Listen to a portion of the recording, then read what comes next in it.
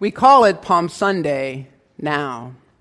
But back then, on a Sunday 2 millennia ago, following the Jewish Sabbath, I wonder what kind of day dawned.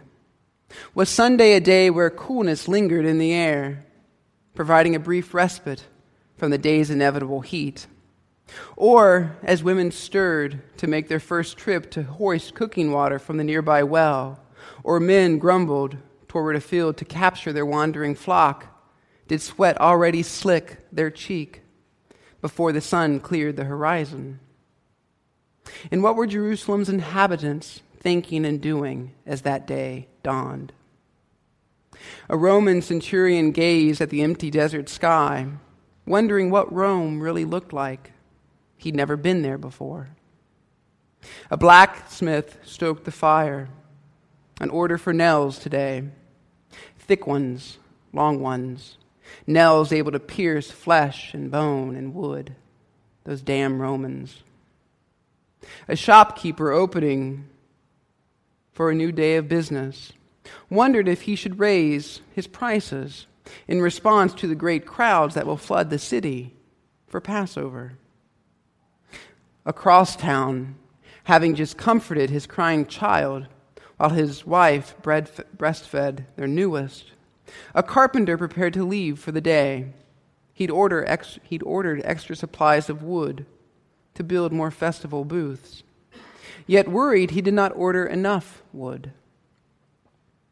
Pilate awoke from another sleepless night, barely shifting, for he did not want to disturb his wife.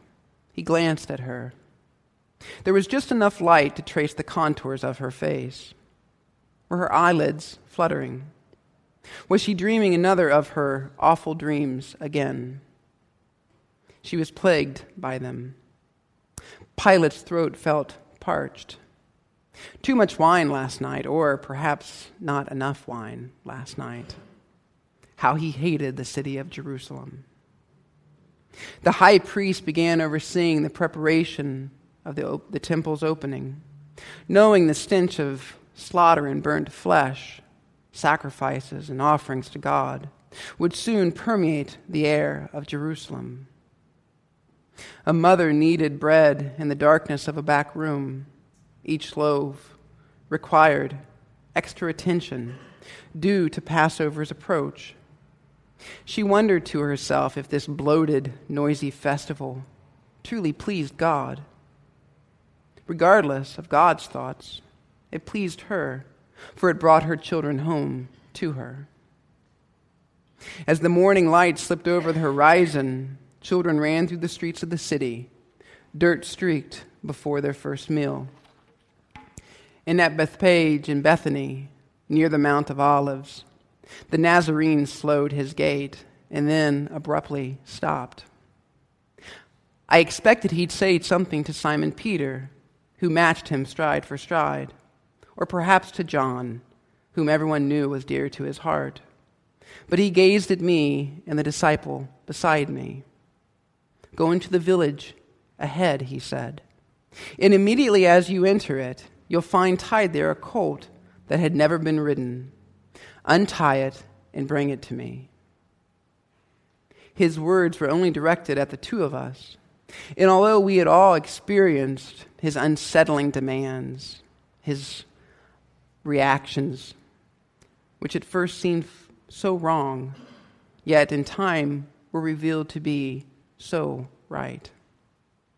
A few loaves of bread and fish had fed the multitude.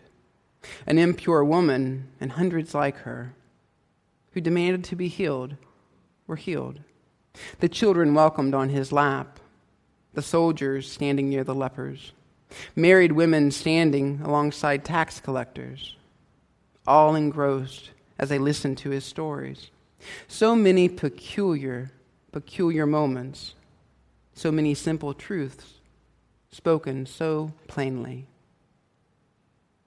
Without questioning, we began walking ahead to the nearby village. The Nazarene's voice stopped us. If anyone says to you, "What are you doing?" just say, "The Lord needs it," and we'll send it back here immediately. We moved swiftly puffs of dust rising from our sandals as we silently wiped sweat from our brows. A short time later, we arrived at the outskirts of the village, and there, as the Nazarene had said, to the left was a colt, solitary, a rope harness loosely encircling its neck. Flies buzzed around its nostrils and ears. Its anxious brown eyes tracked our every movement. Breathing heavily, I tugged at the harness. The colt resisted, its pupils widening. I scratched its head, and I whispered in its ear, hoping to reassure him that we meant him no harm. My voice calmed him. As we walked away, a man blocked our path and asked, "What are you doing untying that colt?" And we told him what the Nazarene had said. "Really?" he said. "I know where I can get you a fine stallion worthy of Caesar." "The colt's fine," I replied. The man snorted. "For a woman or child, maybe." We returned to the others, both of us holding the harness, guiding it back to the Nazarene. With the beast never once complaining, he mounted, and we continued toward the city of David. Our pace quicker now. I settled in behind Simon Peter, close enough to overhear any conversation between him and the Nazarene, close enough to offer more assistance if needed. The sun rose, fading the bright blue of the cloudless sky. I could already smell the stench of Jerusalem. It was over the next rise, just around the bend. What would this day hold? Where would we stay? Who would we meet? Where would we eat? Would more join us, or would we face hostility like in the past?